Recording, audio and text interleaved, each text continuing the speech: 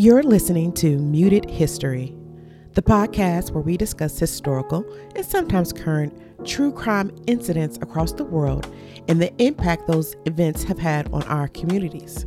On this show, we inform, educate, and entertain.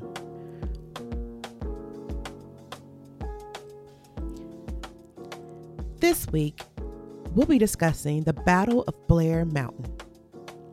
Thousands of rifle-wielding coal miners marched into a densely forested ridge in southern West Virginia in late August 1921. The catalyst of the campaign was the assassination of multiple Union supporters and the tensions that have been developing for years and the suffocating hopelessness of the coal mines. Thousands of men who volunteered to fight the Logan County Sheriff, who was being paid around $32,000 a year by the coal corporations, met the army of miners at Blair Mountain.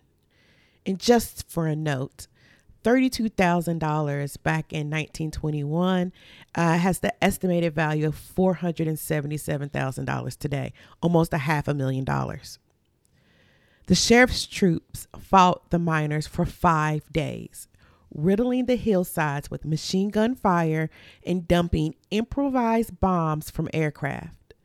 There are 16 verified killings, but no one knows how many were slain before the U.S. Army arrived to put an end to the battle. So this episode will have a lot of information because I need to set the stage to clearly understand what led to the Battle of Blair Mountain. So let's start with the unions. So since the establishment of the United Mine Workers Union in 1890, coal miners in Mingo County, West Virginia, and other neighboring areas employed solely non-union workers and enforced employment contracts that specified union membership as a reason for instant termination. So this is already not starting off too good.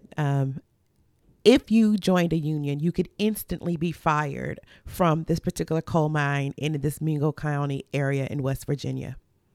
So Mingo County is in the western West Virginia.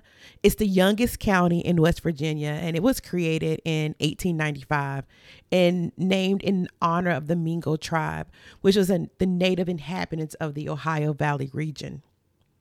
Now, since most miners in the region resided in company towns, termination also meant eviction. So it wasn't just that you lose your job if you unionize to get better treatment for you and your fellow workers. It also meant that you would not have a home. Now, in 1920, the United Miner Workers' new president, his name was John L. Lewis. He intended to put an end to the area's 3-decade-long opposition to unionization. The United Mine Workers coal strike in 1919, taking place in other coal mines, put further pressure on him to do so in this West Virginia area. There was also another person in the fray. Her name was Mother Jones. So feeling motivated, John Lewis, with the help of a woman named Mother Jones, an 80-year-old activist for unionization, an 83-year-old activist for unionization, and the local president for the unions, Frank Keeney, all worked together. And because of their efforts, they were able to sign up over 3,000 Mingo County miners to the union, only for them to be completely terminated and evicted from their homes. So the coal mining companies employ the Baldwin-Felts Detective Agency to evict the families of their former employees. So I got to talk about the Baldwin-Felts Detective Agency because it's not what you may think you saw on TV back in the era of black and white, but it was a private detective agency. It was founded in 1890s by William Baldwin as the Baldwin Detective Agency. Now, Thomas Felts, a lawyer, joined the company in about 1910, and then the name changed to Baldwin Felts Detectives. Originally, the company provided investigative services to railroads for train robberies and other crimes, which made a lot of sense because the rails were used to get not only money and goods across the country, but it made sense that there was a need to protect that. But by the 1910s, railroad crimes and associated banditry had decreased across the United States. Therefore, the Baldwin Felts began hiring out their detectives as private security forces for mining companies. And as a result, the company is remembered for its violent confrontations with labor unions. Now, both Baldwin and Phelps were also involved in banking. And Baldwin later served as the president and member of the board of directors for several banks. And Phelps was later elected to 2 terms as a Virginia state senator. Think about these people in these high places. Baldwin died in about 1936 at 75 years old. Phelps died a year later in 1937 at 69 years old. 4 months prior to dying, Phelps actually had dissolved the Baldwin Phelps Detective Agency.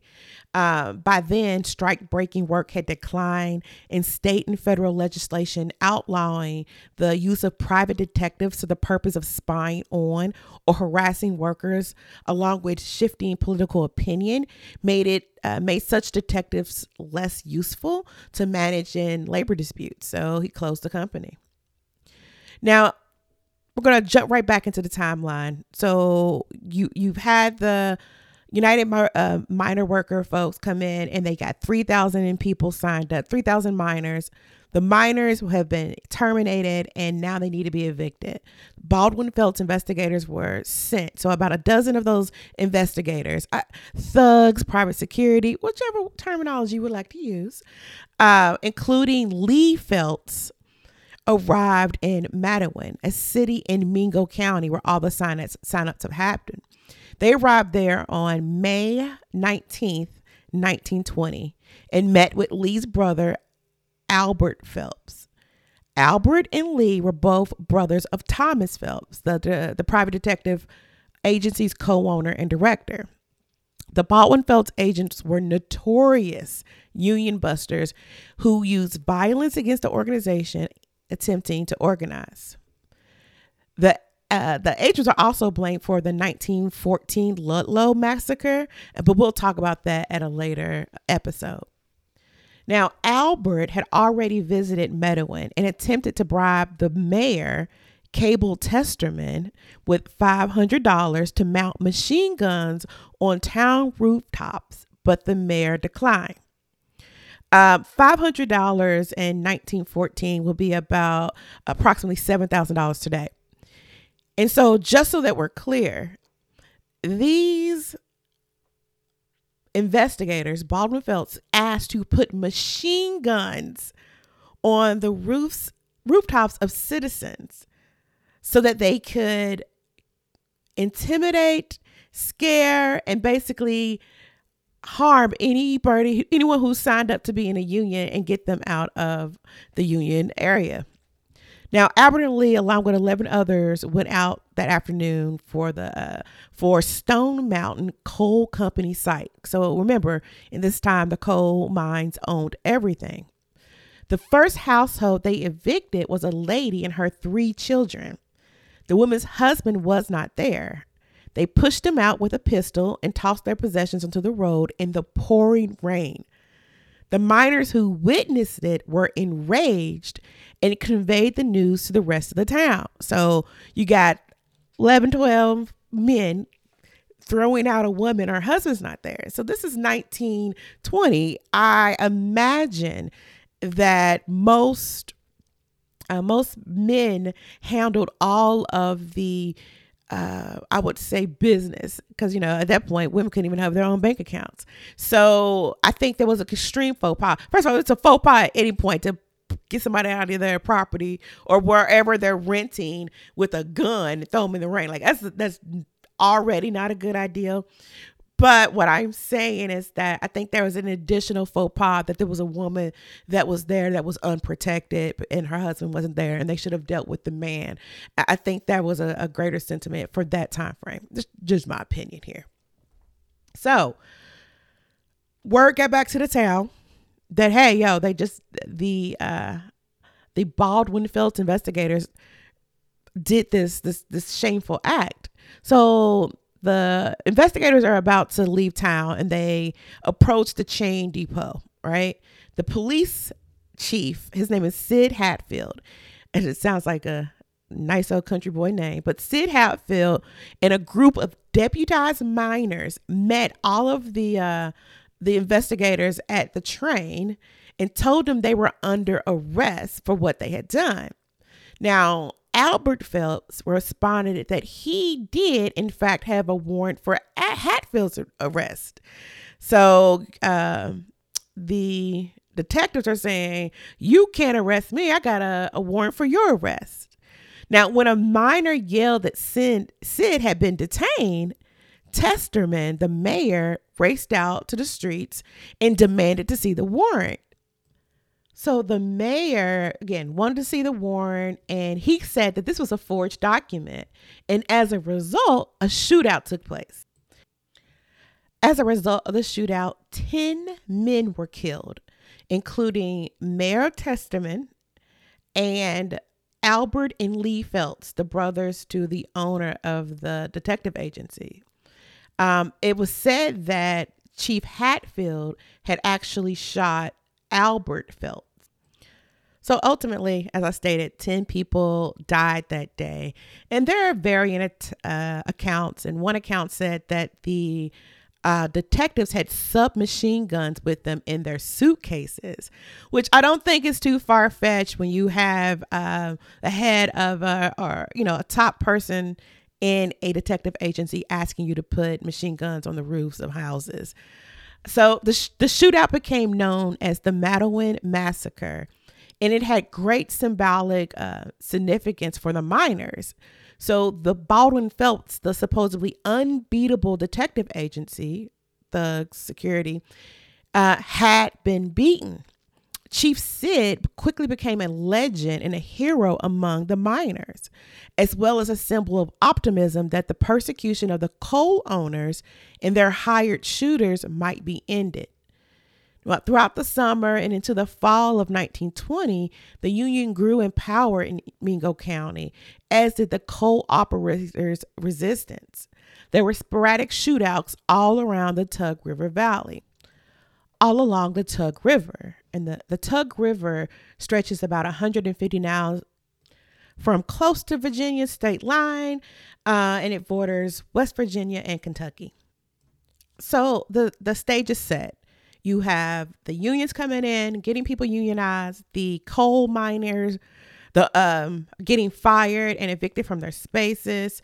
You have the Mattawan Massacre, where the detective agency comes in and tries to bribe the mayor to kill its citizens, and then a shootout is done. So many skirmishes continue to go back and forth. The coal miner, the owners are not moving. They're not bending. They refuse to allow any of their workers to be unionized. And the thing is, what bothers me is that the coal mine owners, they have comfort and money, and they can ride this out, but the coal miners don't have that. There was some points where coal mine companies were paying the people in script, and they could only buy food and what they needed from the local stores. It was just indentured servitude.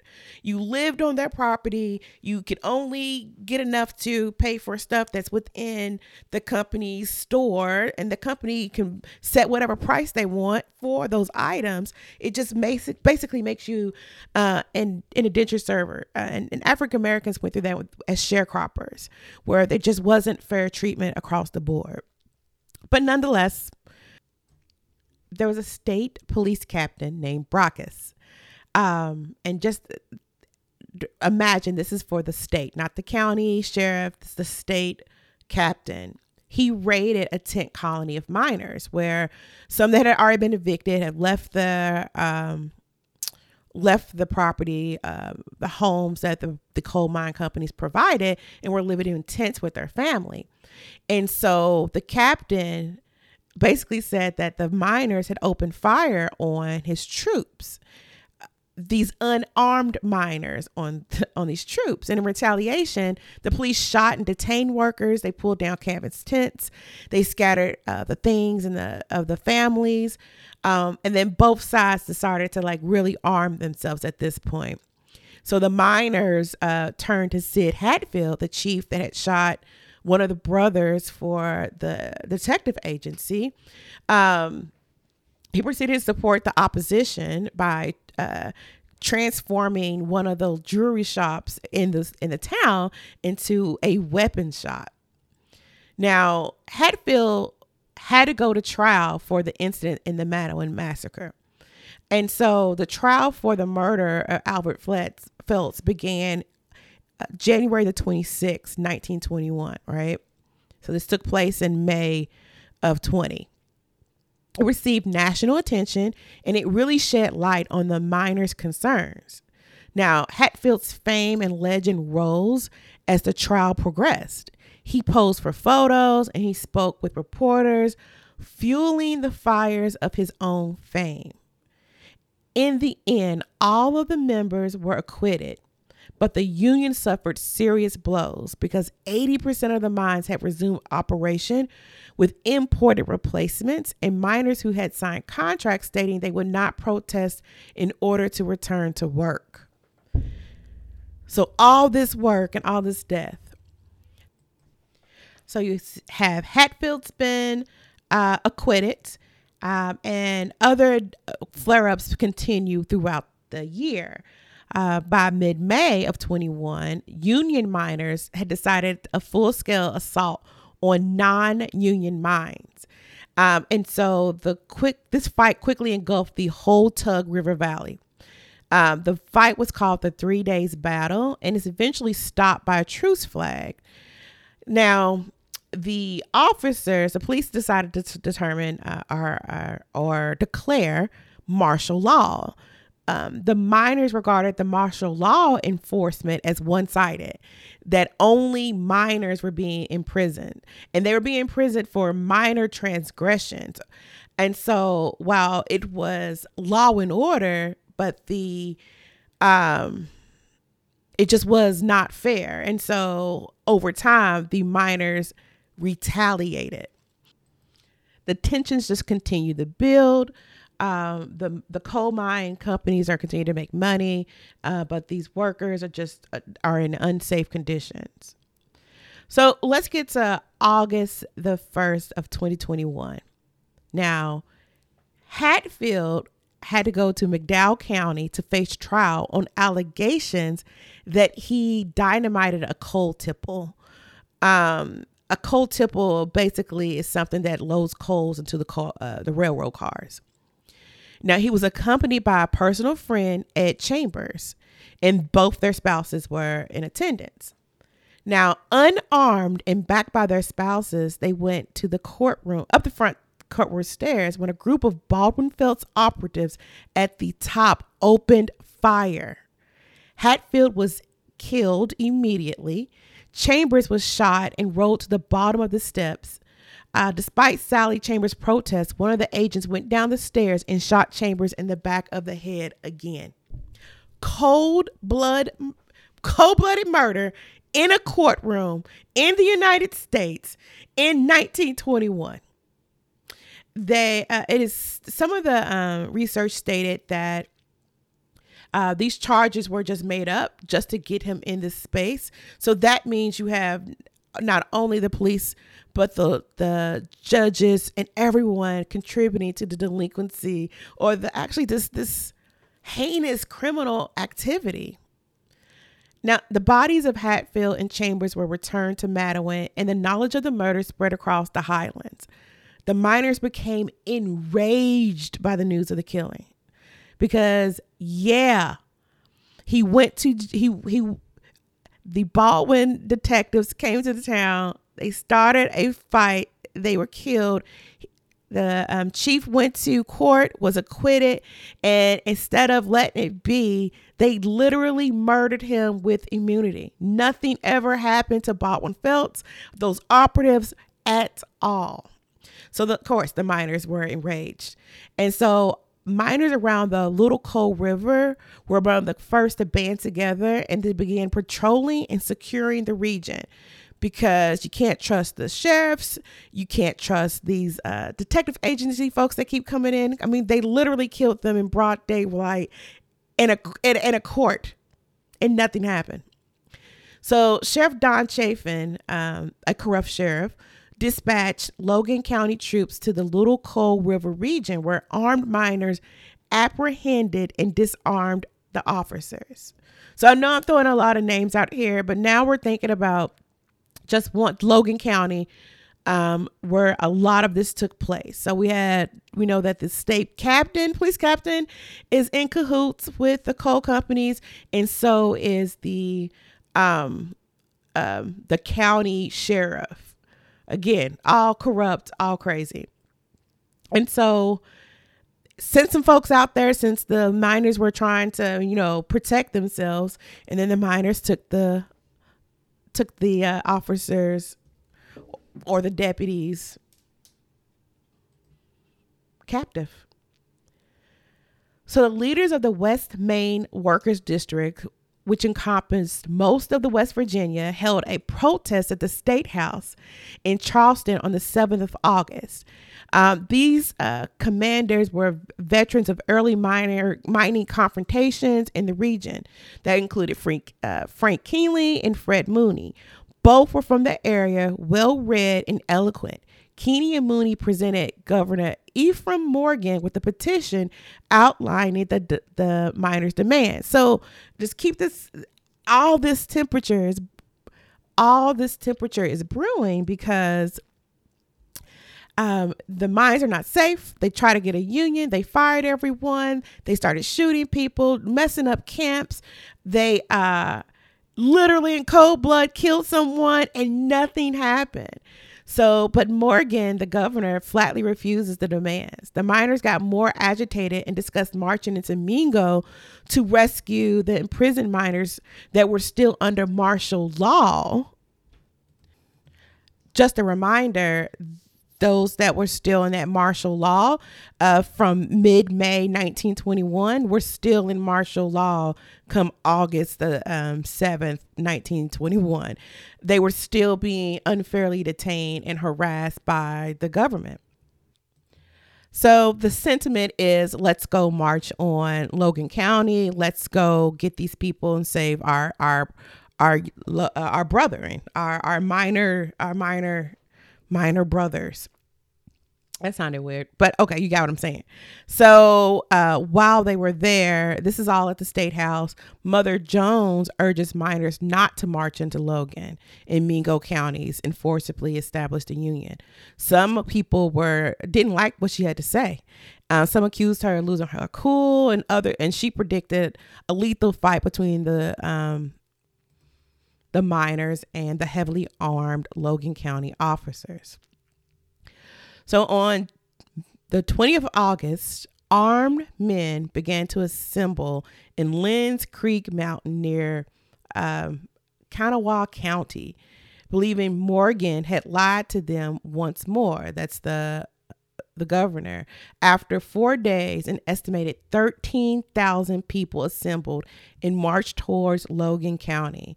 Included in this estimated 15,000 armed miners were 2,000 black miners. Now, miners in surrounding areas captured a Chesapeake and Ohio freight train nicknamed Blue Steel Special by the miners to meet up with the troops en route to Bloody Mingo in Boone County. Now, during this time, Keeney and Mooney, the president, one is the national president, one the local president, escaped to Ohio, and the miners were headed off by Fiery Bill Blizzard, some guy. So not some guy, sorry about that, Fiery Bill. But Fiery Bill was a union advocate and a war hero as well. So meanwhile, the anti-union sheriff was erecting barriers on Blair Mountain.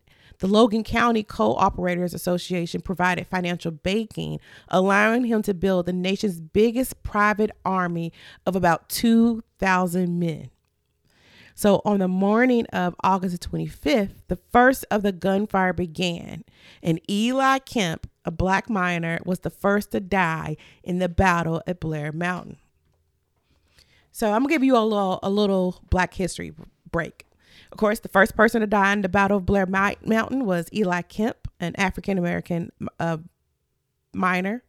Black miners like Eli Kemp were often degraded by white miners. White workers and employees believed that blacks were inferior.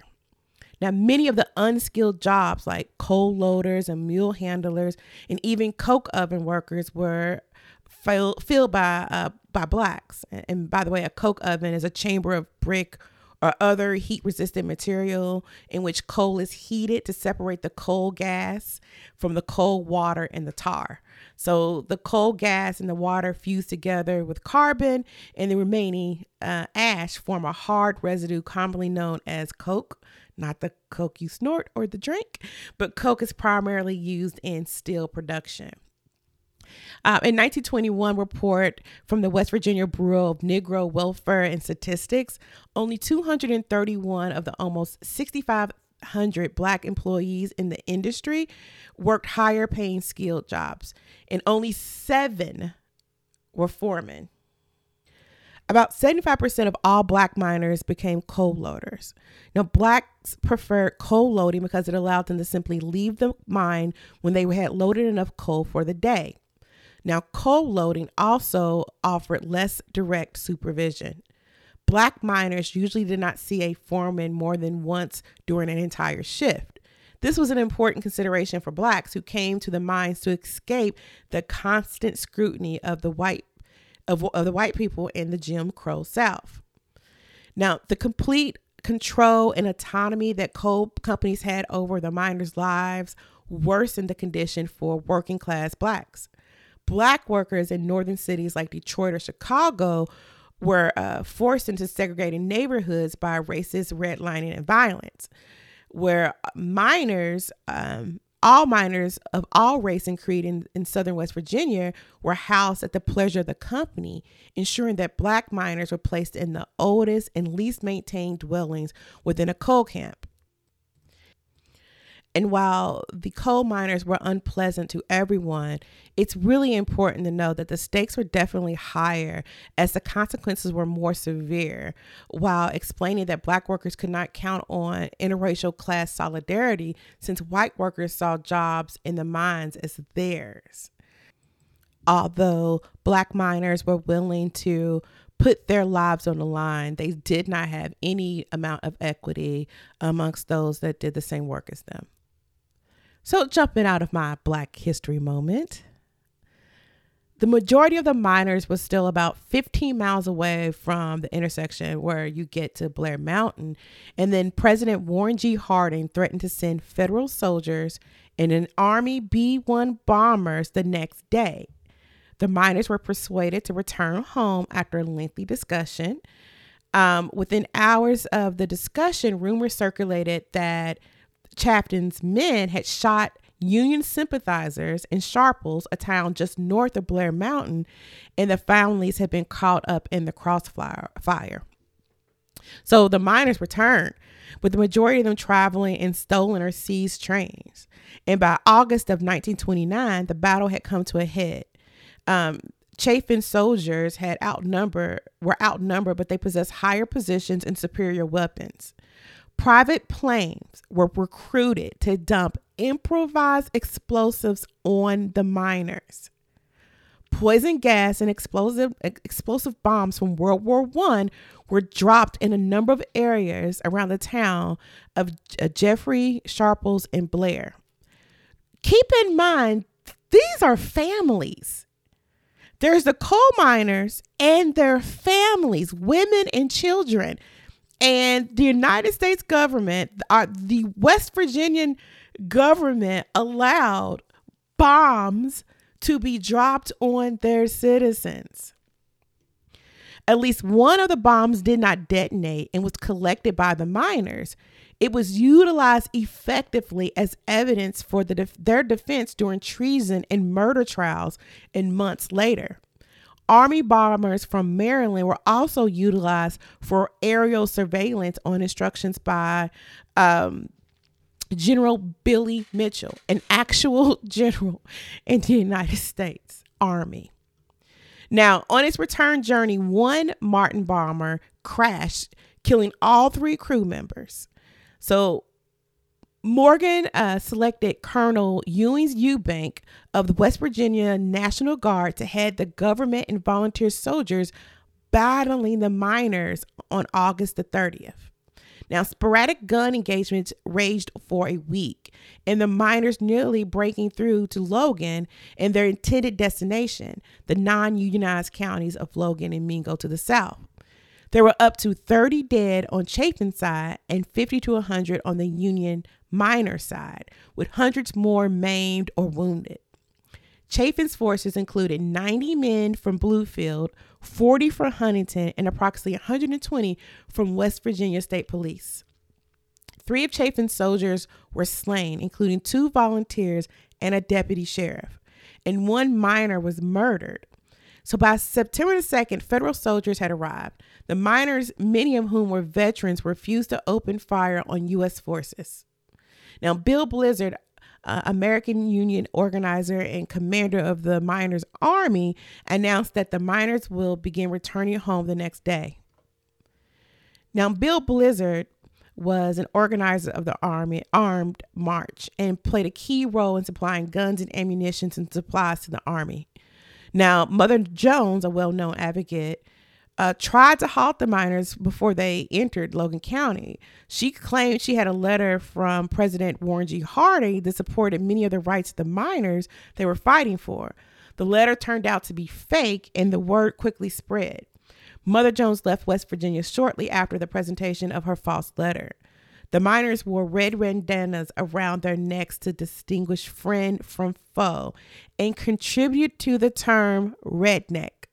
The miners reached Logan County at Blair Mountain and Crook Creek Gap, where Chafin had entrenched 2,000 non-union supporters and volunteers. Miners who feared arrest and gun confiscation devised ingenious ways to conceal rifles and pistols in the forest before fleeing Logan County. Some were discovered afterwards, along with several expended and live cartridges, which assisted archaeologists in reconstructing the battle's path. Now, following the conflict, 985 miners were charged with murder conspiracy, accessory to murder, and treason against the state of West Virginia. Others were imprisoned for years despite being cleared of by a favorable jury. So even after they went to trial and they were cleared, some people were still in prison and not allowed to let go. The unexploded bomb was presented as proof that the government's and corporations' violence during Blizzard's trial, and he was acquitted. While Black employment in the southern coal fields remained steady into the 1930s, the Great Depression brought disaster to the industry. Despite better working conditions and after unionization, Black miners was still the first to be laid off during declines in coal production. By the time the economy recovered, mechanization took hold in the mines, and many of the jobs lost in the Depression never came back, especially for workers of color. While Blacks made up at least a fifth of West Virginia's coal miners since 1900, by 1940, the percentage had fallen to well below 20% for the first time and fell precipitously in the subsequent decades. Today, less than 3% of coal miners in West Virginia are people of color. So over the next several years, the UMW, the United Mine Workers membership fell, more than 50,000 miners to about 10,000 miners. And it wasn't until 1935, following the Great Depression and the start of the New Deal under President Franklin Delano Roosevelt, that the UMW completely formed in the southern West Virginia. This union setback had far-reaching consequences as a whole. Union mining was no longer financially viable after World War I as the coal economy began to decline. In recent years, the United States has begun talking about more painful and tragic incidents from its past, like the Tulsa Race Massacre and the Battle of Blair Mountain. This has led to a whole new demographic being exposed to this part of America's history. Just a few takeaways. The battle shed light on the incredibly horrific working conditions in the mines of West Virginia. It also led unions to rethink their political strategy to better represent themselves. The Battle of Blair Mountain remains America's largest worker uprising to this day. The happenings are still significant over 100 years later. The centennial has brought a lot of attention on the battle, and people are beginning to question why this part of American history is not taught in schools. This revolution, more than anything, was an attempt to challenge the industrial power structure in the United States, with miners attempting to win individual rights denied under the mine guard system. And that wraps up this episode. If you hadn't heard of the Battle of Blair Mountain before, I hope this gives you a little bit of insight of some of the history that we don't necessarily see or know, and why this podcast is called Muted History. So thank you for listening, and I'll catch you next week. This is a free podcast, and one of the easiest and simplest ways for you to support us is by rating and reviewing the show. So do it now before you forget. If there's a true crime incident you want us to cover, or if you have a question, message us at contact@mutedhistory.com. That's contact@mutedhistory.com. Tell your people about the podcast. Your recommendation helps our show grow.